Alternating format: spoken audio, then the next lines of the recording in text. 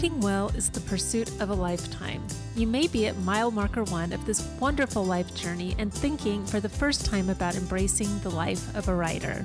Or maybe you're further along and ready to publish some of your ideas. I'm Melissa Parks with Dave Getz, and we are fellow travelers on this extended road trip to improve our writing and publish our ideas. We hope this podcast helps you make progress on your writing journey. Now, let's buckle up and write.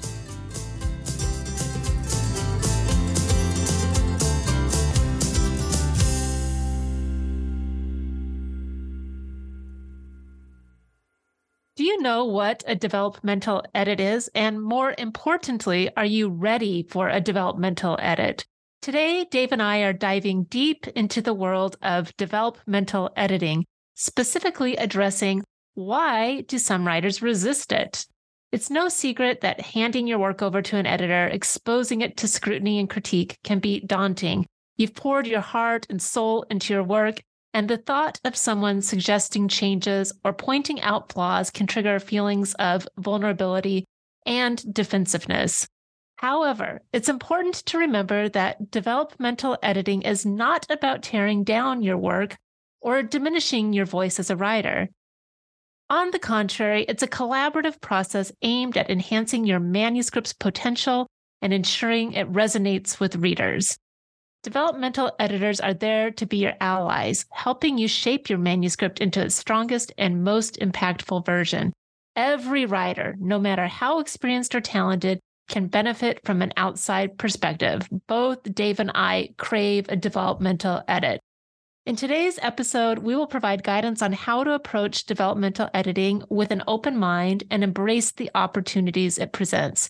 We'll also share some common myths, share success stories, and empower you to see the value in embracing feedback and constructive criticism. So, if you've ever felt resistant to the idea of developmental editing, stay tuned. But before we get started, Dave, let's back up and talk about where we've made progress this week. Actually, where have we made progress in the past few months? Because you and I haven't done a podcast together in a very long time. So where have you made progress? Before I say that, I've missed doing podcasts with just you and me. And I will say that the podcasts that we've had, which our editor and production manager, Allison, has landed for us, have been absolutely outstanding. But I am glad to do this today. So where have I made progress? So this is such a suburban homeowner thing. So I have purchased the first 3 cans of paint that I will need to repaint our house. And so I purchased the first 3 because they're $50 a gallon, right, for this paint. And I will probably need 8 gallons. So I thought, hey, let's just start small. And so the progress is that I've purchased the paint, but my son just graduated from college and he is home and he is working on his internship to complete all of his environmental science requirements. And so he may have a little time this summer, so I may try to coerce him into painting the house. But for right now, I've purchased the paint. That is the progress. Well, good luck with that. Last summer, we decided we're going to paint our windows because we live in this old house and the window panes are peeling paint. We look like the ghetto house on the block. And every time I pull into the driveway, I'm like, we've got to paint that. And so last year, I bought 2 cans of paint and thought that was progress and we were going to paint our windows, and we did not paint our windows. They still look peely and dilapidated and horrible. So I hope that you make better progress than I did last summer, and hopefully I'll actually get around to painting this summer, and maybe I'll coerce my son as well. All right, so my progress, I stopped drinking Diet Coke 6 weeks ago, which, if you know me, is a major, major deal because I was a Diet Coke addict specifically. I drank so much Diet Coke because I never really enjoyed water. And I'm actually not opposed to Diet Coke drinkers. Lots of people say you're going to die from it. And I don't necessarily think that that's true. But it was becoming an addiction in my life. And I decided I just need to quit. And so I stopped drinking it. It's been 6 weeks. And I don't know if I feel much better, but I do feel more in control of my life, which is it's a wonderful thing to realize that you can say no to something. So I think that that's the progress. And it's given me a lot of motivation to think about what other small things I can eliminate from my diet that aren't the healthiest for me that I can replace with healthier options. So anyway, I guess the real progress is I'm drinking water, and I never drank water before. I'm not drinking gallons like I should, but I'm drinking water and not Diet Coke. So progress. That is huge progress. I think anytime you can discipline yourself to take out a habit, and even if it's not like the worst habit, it's not like you're drinking a case of beer every day, right? So I'm just excited that you're doing that. So let us know if you find out, if you find that it changes your life in a revolutionary way. I keep on waiting for it to do something wonderful, like maybe I'll lose some weight or my skin will look less aged or something. But so far, nothing physical has really happened. All right. Well, I'm really excited about our topic today, Dave. We have a special passion for developmental editing. That's what our background is in. We really love helping writers with the developmental editing process and helping them see their manuscripts in new ways and make progress. But I wanted you to start out by sharing a story that you heard recently about somebody who really benefited from a developmental edit. How about we start there? I have a friend who was a senior vice president of one of the top 5 publishing houses in the world. And so he acquired and edited spirituality books, self-help books, kind of philosophy books. And he actually oversaw the C.S. Lewis Oeuvre that was published his publishing house published all of C.S. Lewis's books, those of you who are familiar with him. But anyway, he is now semi-retired and is doing freelance developmental editing. He also does some ghostwriting. And so an agent called him up the other day, and this agent is a friend of his because of his past work with his publishing house, and said, listen, we've got this author, and she's from Columbia University, you know, that elite Ivy League school. And she's a journalist, so she's a great writer. She has submitted a manuscript and submitted it. We already submitted it to the publishing house, but she was expecting some real feedback, and she got none. The editor there said, oh, this looks great. We'll just move it on down the pipe. And she said, absolutely not. So he said, hey, to my friend, he said, hey, we'll pay you some money. Can you go through and do a developmental edit for her? So my friend took her manuscript and began working directly with her. So here's this veteran writer, Columbia University professor, very, very successful. And she was writing a book about AI and its effects in human resources. And so in his work with her, right away, he caught that the book wasn't positioned correctly with its book thesis. So that's one of the things that developmental editors do. Often, if they're good, they will really narrow the thesis and give it more focus. He did that. In addition, he made quite a few recommendations throughout the manuscript. My point with all this is that she was nothing but grateful. And she was so grateful that she said to him, listen, when I do my next book, I want you to do the developmental editing for it. So the point is, I think our first point here as we talk about is who needs a developmental edit? And the answer is everybody, and especially new writers. Well, I would say everybody does, but if you're a new writer, developmental editing is essential to writing the best book that you can write. And that's simply because, as good of a writer as you might be, you don't see what a developmental editor sees. You don't see the big picture. Sometimes you're so immersed in it that you aren't thinking about your audience like you should be. And you're not maybe thinking about what other books have done on this subject or how other books have been structured around this subject, and maybe even how the idea should actually unfold. Like the example you just mentioned, Dave, there might be a better way, a more compelling way to let your idea unfold. And that has to do with where you position your thesis in your book, or even what your thesis is.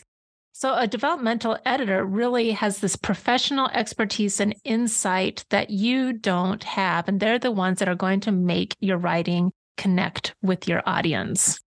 That is a great point. And I think we all need it because we can't see a developmental editor can see. And by the way, this is a specific skill.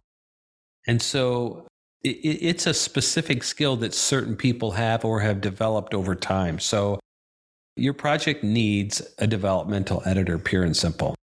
We should talk about what it's not. What is a developmental edit? What isn't it?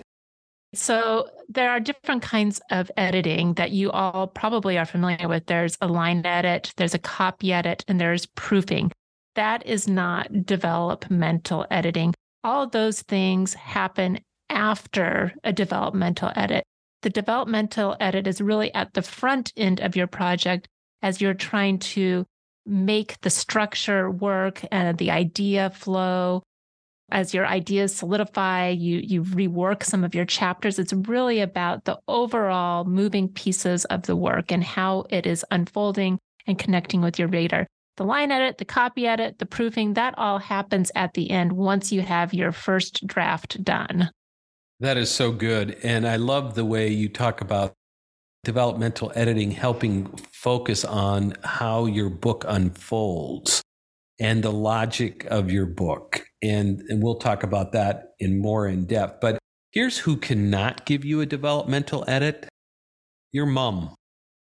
Your mom cannot give you a developmental edit, nor can your friends. They just simply can't. They are most likely not the readers of your book, like the ultimate readers that you're actually writing for.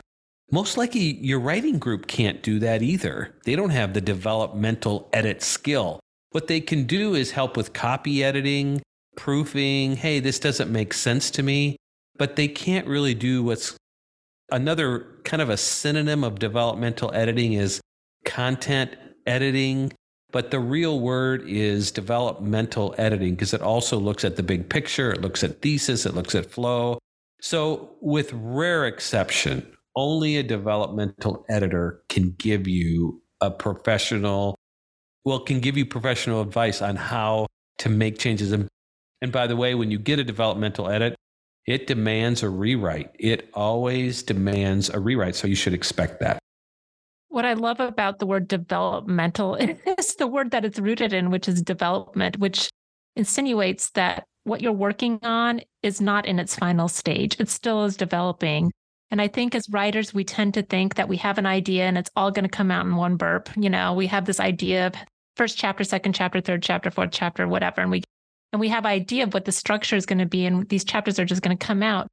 And then we're going to be done. But there's so many times in the middle of the book where we lose our way, or there are times at the end where you're like, man, that didn't come together. Like, I think I don't even know what I'm trying to say in this moment, or if I've achieved what I've wanted to achieve. So whether you're in the middle of the book developing or at the end and you're realizing I haven't developed this idea well enough, a developmental editor is going to help you develop, to mature your idea, to mature your writing so that it is the best that it can be, so that it will connect with your readers. Well, you just said something that I thought was really important. I think we should touch upon, like, when do you need this? I think there may be two methods. One is you've created the first draft, and then you engage a professional developmental editor to review that and give you suggestions. That's one way to do that. That aligns with the story I told about the woman who had completed the book and then submitted it. The editor said, well, it was fine, but she realized, no, it needed a developmental editor. So maybe that wasn't even her first draft. That was her final draft, or at least the one submitted to the agent, which then got submitted, obviously, to the publisher. You can get developmental editing along the way, so you get that feedback along the way. So there were two major developmental edits that I had to do, three actually, when I wrote my book, Death by Suburb, and I published that with HarperCollins. And one was there was a chapter missing. As I wrote the book, I had to go back and insert a chapter. There was a section in one of the chapters that needed to be an entire chapter as opposed to just a section. So that was one thing. So that demanded some serious rewriting on my part. Another was I needed to add better illustrations that supported my points better. This was a book that was targeted to suburban moms primarily. And yet some of my examples and illustrations came from older people, meaning in their 50s and 60s, and they should have been families in their 30s and 40s. And my editor caught that and said, listen, if you want to really make this more practical, you need to get the right illustrations that focus on the right people. And that had to do with audience, right? And then the final one was tone. There was some language that I was using early on that they wanted me to correct. And so all three of those were really helpful in producing the book. I'll mention that when I was writing for Flea Market Style magazine, there was a pivotal moment where I received developmental editing on one of my articles. It was complete. I thought it was a good article. It was tight. It was well written. But she came back and she said that the lead was completely wrong. I had led with the cliche, which was a homeowner takes a rundown house and rehabs it, which is just a cliche in the home decorating, renovating world. And so she said, you need to find the buried lead. And so that was a big deal for me because she showed me that a lead shouldn't be a cliche. And that was developmental on my part. I then took that experience to my writing moving forward, thinking about, okay, what is not cliche with my writing? So I would say even developmental editing can help you on future projects because it points out kind of blind spots that you have in your patterns of writing that you might take from project to project. It's really, really helpful. I'll also mention, Dave, that we work with writers in a developmental way as early as the idea formation stage. We then work with them chapter by chapter, or we work with them in the middle of their book project. And sometimes we work with them once they've completed and we do a comprehensive developmental edit all at once.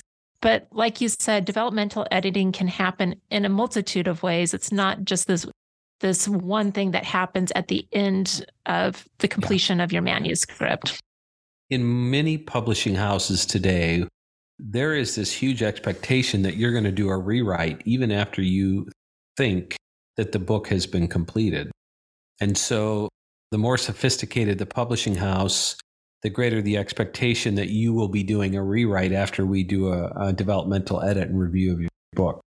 Let me back up though, Dave, because the example that you led with, they did not give her developmental feedback. So I'm wondering if some advice buried in this conversation might be, if you're not getting any developmental feedback from your publisher, then push for it because there's always room for improvement and you should be asking for help because no manuscript goes to the publisher unless you've had a good developmental edit beforehand. Right. Perfect.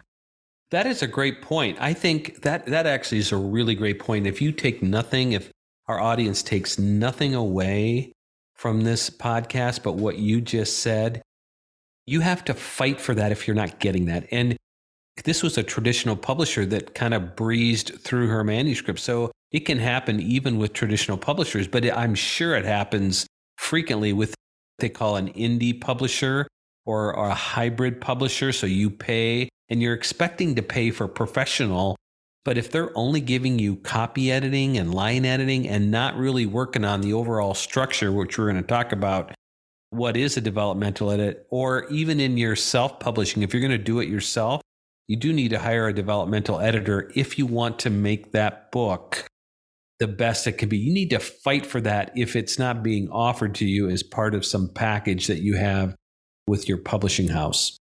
All right. So you mentioned it. We're going to talk about what developmental editing actually is, what it actually covers. And I loved the phrase that you use. It's a meta edit. Do you want to talk a little bit about that? So I think with a meta, the word meta means this overarching or comprehensive or transcending. And it's almost like it's almost like God looks at your manuscript from this big picture perspective and says, hey, I see this, this, and this. You could improve this. It's not God, but it's this third eye, right? It's this third perspective. And it's not just someone who is a reader, right? It's somebody who knows how books should be put together and how they should flow. So it really does focus on the big picture, focuses on content, structure, and style. Why don't you just you've listed these before, and I think that they're really helpful when you think about developmental editing, what it all includes. First of all, developmental editing is a tongue twister. I've been stumbling across on that word all episode.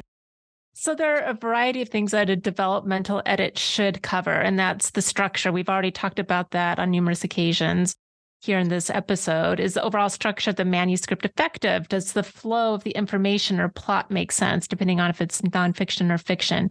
Does it engage the reader? Is there enough tension? Is there enough to keep the reader moving from page to page, chapter to chapter? Content, is the content clear, accurate, and complete? Are there any gaps that need to be filled in? Does the content align with the audience needs and expectations? And I think that that's what your editor pointed out for you, Dave, when he asked you to rewrite a couple of those stories. Characters and dialogue for fiction. Are the characters well developed and consistent? Is the dialogue natural and believable? Are the relationships between characters well portrayed? We're working with quite a few fiction writers now, and this is a big deal. The believability of the characters, their dialogue. Is the dialogue believable? Are the relationships believable? Are things unfolding too quickly between the characters? And so an outsider sees that. When you're in the midst of it, you know you are so familiar with the characters that you fill in the gaps just emotionally and kind of intuitively. But the reader doesn't have you to fill in the gaps unless you actually write for them. So there's that whole component that a developmental editor will point out. Theme and style for fiction. Is the theme of the story clear? Is the author's writing style effective and engaging? And I would say for nonfiction, is your thesis clear? Are you repeating the thesis in different ways throughout your entire manuscript? Pacing and tension for fiction. Does the story maintain an appropriate pace? Is there sufficient tension to keep readers engaged? This is a big deal if there's not tension, and not the type of like, is she going to die type tension, but just tension where there are stakes that engage the reader. If there isn't that, then you're going to lose your reader. So you got to keep that going throughout the entire manuscript. Voice and tone. Does the author's voice come through clearly? Is the tone of the manuscript consistent and suitable for the intended audience? Dave, do you have an example of that? I'd like to make the application for nonfiction writers, for example. Let's say you are a speaker, you're some sort of thought leader, you've done blogs, you've done articles, you've done PowerPoints, and you think, hey, I'd like to write a book. And so your first thought is, hey, I've got all this content, I can repurpose it and use it in the book.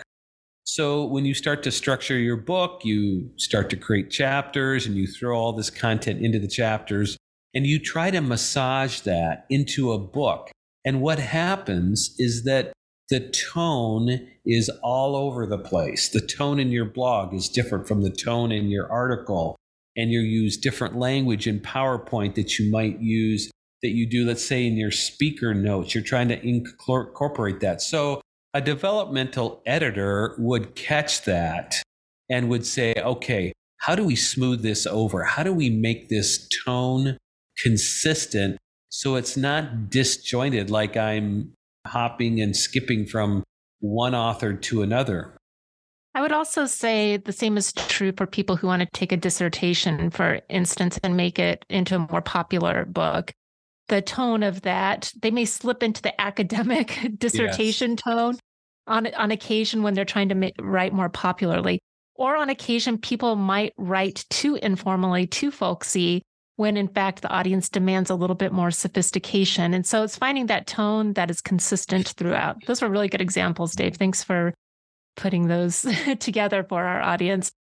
Let's do one more on fiction. So often with fiction, you have the narrator's voice, and that narrator's voice needs to be consistent throughout the fiction. So if you're writing it from an omniscient narrator point of view, then your voice tends to be, the tone in the voice needs to be consistent with that omniscient narrator. And if you're writing it only from the third person perspective, like that needs to be consistent. So even with fiction, or especially with fiction, a developmental editor will catch when you start to slip into a different voice. And that has to do with the final thing that developmental editors help you with, which is point of view. And this is something that we work a lot on with our fiction writers, especially because many of them work from that omniscient perspective, but they're really telling the story from one character's perspective. And suddenly they're telling it from another character's perspective. And it's so it's so alarming and jarring that you're like, whose view am I supposed to be looking at this through?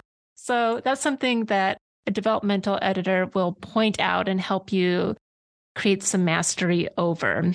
It's an intense engagement working with a developmental editor, and it can make you feel like, am I doing anything right? But I think in those moments, you just have to trust that what the editor is pointing out comes from their professional expertise and that they want to help you make it better.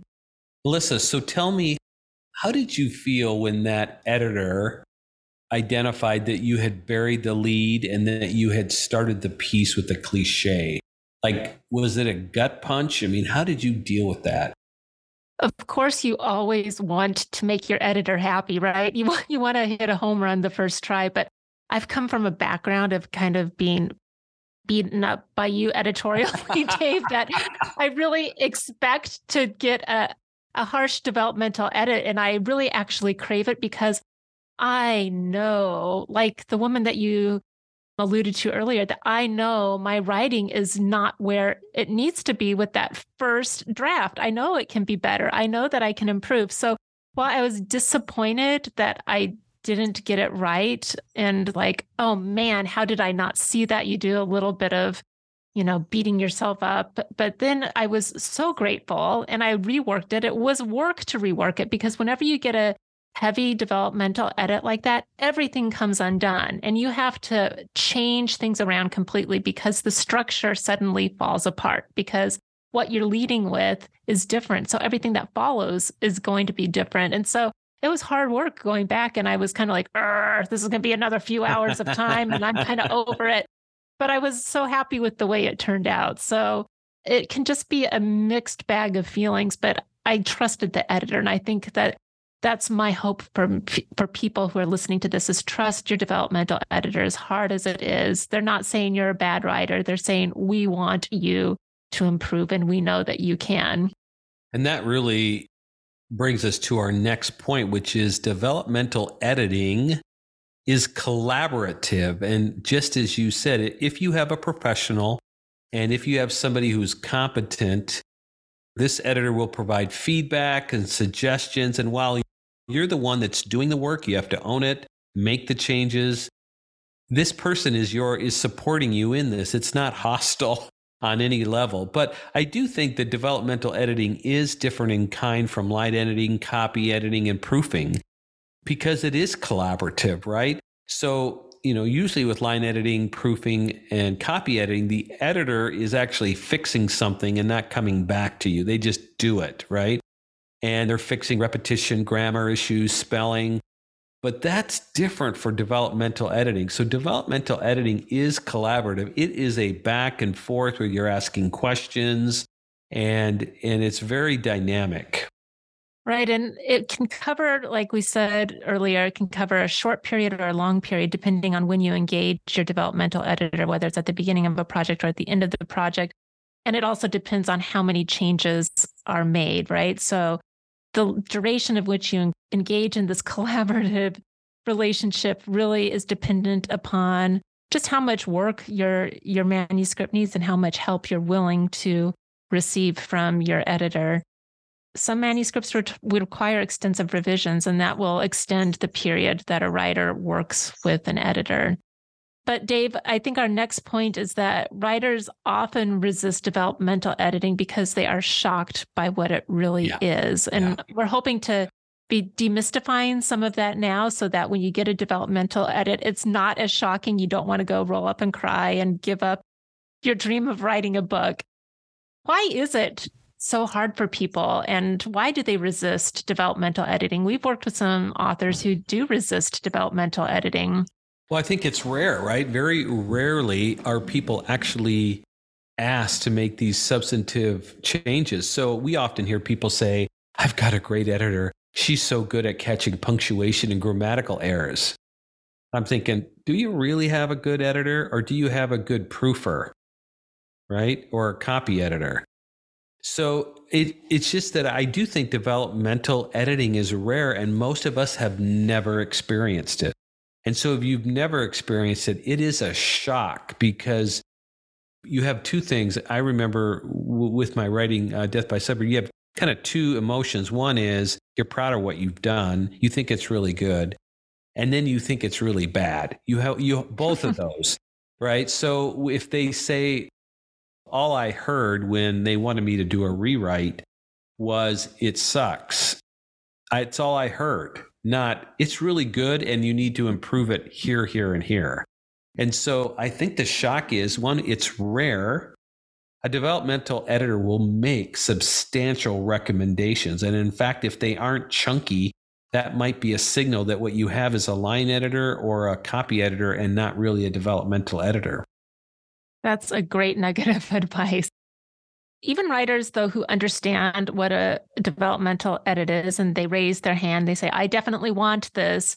Even sometimes those writers resist the recommendations and they go on the defense. And it's always shocking to me. And in some ways it's not, because I know it's a defensive mechanism to protect ourselves and to protect what we've written. But the defensiveness usually manifests as arguing or defending the way something is written. Like, well, you just don't understand what I'm trying to say creatively. This is what I'm trying to say. You don't understand, which is always a red flag, because if an editor isn't understanding what you're trying to say, then how is the reader going to understand what you're trying to say? That is such a good point. If an editor is muddy and like scratching his or her head, that's a good signal that your work needs revision. Sometimes people are just really emotionally attached with an idea. They've sat with the idea for so long and they have it in their mind. This is the way it's going to unfold. I have these chapters, I have these categories, and this is it. And so when they have somebody challenge that for the first time, it's really, really difficult for them to undo it. And so they become defensive at all costs. And they say, well, you're just not getting this. This is what I mean. And it won't work that way because A, B, C, or D. Have you ran into that, Dave? Absolutely. And I think we should just say, if you're defensive, you're normal. If you're defensive, you're normal. We're all defensive and we feel that. That is, to me, it's a natural reaction. It's normal to feel defensive of your writing. But at some point, we need to be able to step back and objectively take in what the editor is recommending. I mean, that's why you ask them for help. So we work with a ton of writers through the years. Several years ago, I worked with an author who had written a lot, had written in publications, had written a bunch of books. But when we started working on this book project and I made recommendations, it was as if he had never heard a developmental edit or a recommendation. And he was really shocked and he was very, very defensive. And fortunately, we were able to work through all that and he was able to make the changes. And I think the developmental editor also has to be careful in how he or she is making the recommendations.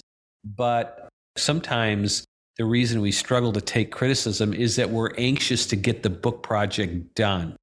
And I would say to you, slow down. Yeah. Don't produce something quickly that within 3 or 4 years you'll be ashamed of. So slow down, do the rewrite, grapple with the recommendations. It will make a big difference in the quality of the book and what you're proud of. So let's move into this next section. We're getting close to the end here. And that is, how do you move past the shock of a developmental edit? And I think the first thing to do is remember that if you've hired a professional developmental editor, then your first impulse should be to accept the recommendations because they are experts. They have been trained. They have experience. They know what they're doing, right? Just think of like any professional that you would go to for expert help. You wouldn't go to a doctor and say, no, I'm not going to take that medicine, even though it's been proven to help, right? You go to a professional for their advice and their help, and you take their recommendations. So if you've hired a professional, trust them. What else would you add to that, Dave? Well, just to build on that, I would resist the temptation to argue with him or her. Now, that doesn't mean that 100% of every suggestion is going to be right. But if you find that you're accepting less than 50% of the recommendations, I would probably say 75% really. If you're rejecting all those, you should simply fire the editor and go back and write it on your own. And you get what you get. there's a point in which they won't be able to help you if you're going to Right. continue to argue and reject what they're offering. The other piece of advice is to read the feedback objectively. And this is so hard, especially for somebody like me who is a very feeling, subjective type of person. When you receive feedback from your developmental editor, approach it with an open mind. Read through the comments and suggestions carefully. Take a few deep breaths. And then keep in mind that the editor's goal is to help improve your work, and really think about what would happen to my manuscript if I made even one of these changes, and maybe just start one recommendation at a time so it doesn't feel completely overwhelming. And then as soon as you build some momentum and you see it improving, suddenly you say, oh, maybe this developmental editor has something good in mind for me. But I think it's really important to step back, be objective, take a deep breath, and then really read through the comments carefully. I also think you should identify patterns. Like often, let's say there are 10 recommendations. Probably 5 of them, 5 out of the 10 are related in some way. So if you fix one, you can go downstream and fix all the other ones. They may not be 10 separate recommendations. And so look for those patterns in the editor's feedback. So this can also identify areas where you consistently have a problem in this area, and it's a way to learn. The way you learn to write is not just by writing alone and in writers groups. It's when you get professional red lines or professional feedback. So take that feedback and figure out a way to make the changes, but then add that to your writing repertoire, so to speak. I mean, those skills that you learned in rewriting based on the editor's recommendation. I'll give you an example. I was doing a developmental edit of a writer's first draft of her manuscript, and she tended to use ellipses a lot throughout her entire manuscript, and it created this really strange cadence. And so I started to circle them, like, you're doing this again. And there was also a repetition of one phrase that she used repeatedly over and over and over again. And so I pointed those, that's an example of identifying patterns, right? And you don't see it when you're immersed in it because you're just writing, right? And nobody's ever flagged this in her writing before. And so I flagged it and she's like, oh my, I never noticed that before. And I recently read another draft of her writing, and she had taken out all those ellipses, and it is a much crisper read. It just reads so much better. So that's an example of a pattern that somebody may use in their writing. It may just be a punctuation that creates a strange cadence that you're not aware of. Or maybe the way you use quotes is jarring and doesn't really move your narrative or your ideas forward. In addition, I think we ask questions for clarification. Just don't accept everything. Talk about exactly what you're thinking about. Well, why did I do this? Well, I did this because of this. And that editor should be able to give you a good reason why there needs to be more, it needs to be changed, the movement needs to be stronger, maybe your 5th chapter needs to be actually your thesis chapter, your first chapter, all these meta level things that we're talking about. The other thing is this is your manuscript, right? This is your book. So seek additional opinions. And it's always kind of messy when you do that, because if you do somebody who is your big advocate, she or he will defend you. Oh, blah, blah, blah, I thought it was really good. And then you get into this triangulation. If you hired a professional editor and you're paying for it, I think you should take most of the changes and go with it. But I do think there may be times when you should actually seek an additional recommendation. If it's something that is essential to the book and you feel like without that in the book isn't what it should be, and that the editor's asking you to remove it. So, an outside perspective can provide valuable insights and really help you further refine your manuscript. At the end of the day, you want to publish the best possible manuscript. That's the goal. You want to create something that is just profound. And to do that, I think we have to go through the ringer of the developmental edit. All right, this is our final brief point that we want to close with, and that is the best writers crave developmental editing, much like that author from the Ivy League school that you mentioned at the beginning of this episode, even some of the best popular writers that you know, like Stephen King, he said, to write is human, to edit is divine. You can't hope to be a good writer without being a devoted reviser. The real work of a writer is done in the revision process. Remember, writing is rewriting. So if you get a developmental editor, remember that you are going to be doing a lot of revising and a lot of rewriting. And remember that this is divine. That's what Stephen King will say. It's divine. It is as close to God as you can get if you are revising. I think the way to wrap this up is to say that you and I have beat each other up through the years. Oh my gosh, we've been working together for more than 20 years. And it just feels so common for us. It just feels so natural. And we always say this, but when I send a manuscript to Melissa, something I've written, I expect changes. And if I don't get changes, I'm thinking, did she really read this? Did she have time to go through it? Because it has just been part of the expectation of how you create good content, and putting it out in the world really requires that third eye, that developmental editor. I liked how you said it earlier. It's that eye from above.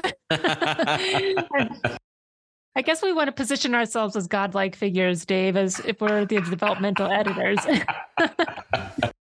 So I guess we will encourage you at this point on, do not be afraid of the developmental edit, even if it's scary in some ways, getting feedback. It really is such a gift. It is divine. It is going to help you move your manuscript forward. So it's something that people read and then refer. So it gets read over and over and over again.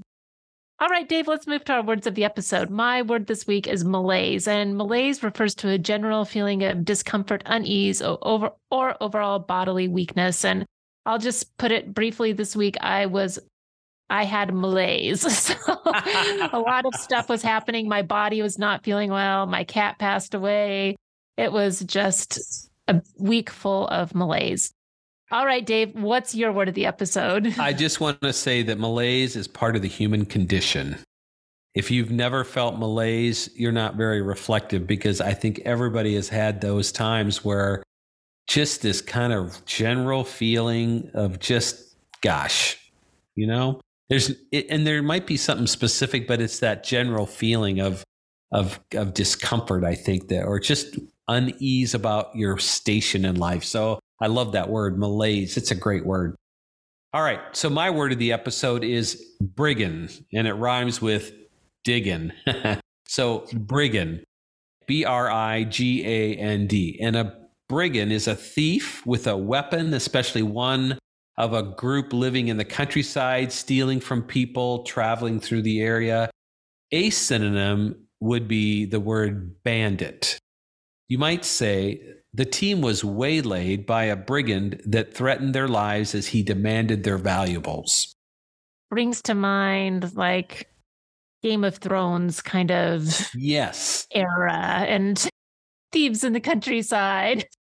I like that even though it has a gand at the end, it rhymes with gin. So thanks for bringing that word to us today, Dave. That's a great word. All right. Well, that's another great episode. Thanks for joining us today. I'm Melissa Parks. And I'm Dave Getz. Now, buckle up, find a developmental editor, and write.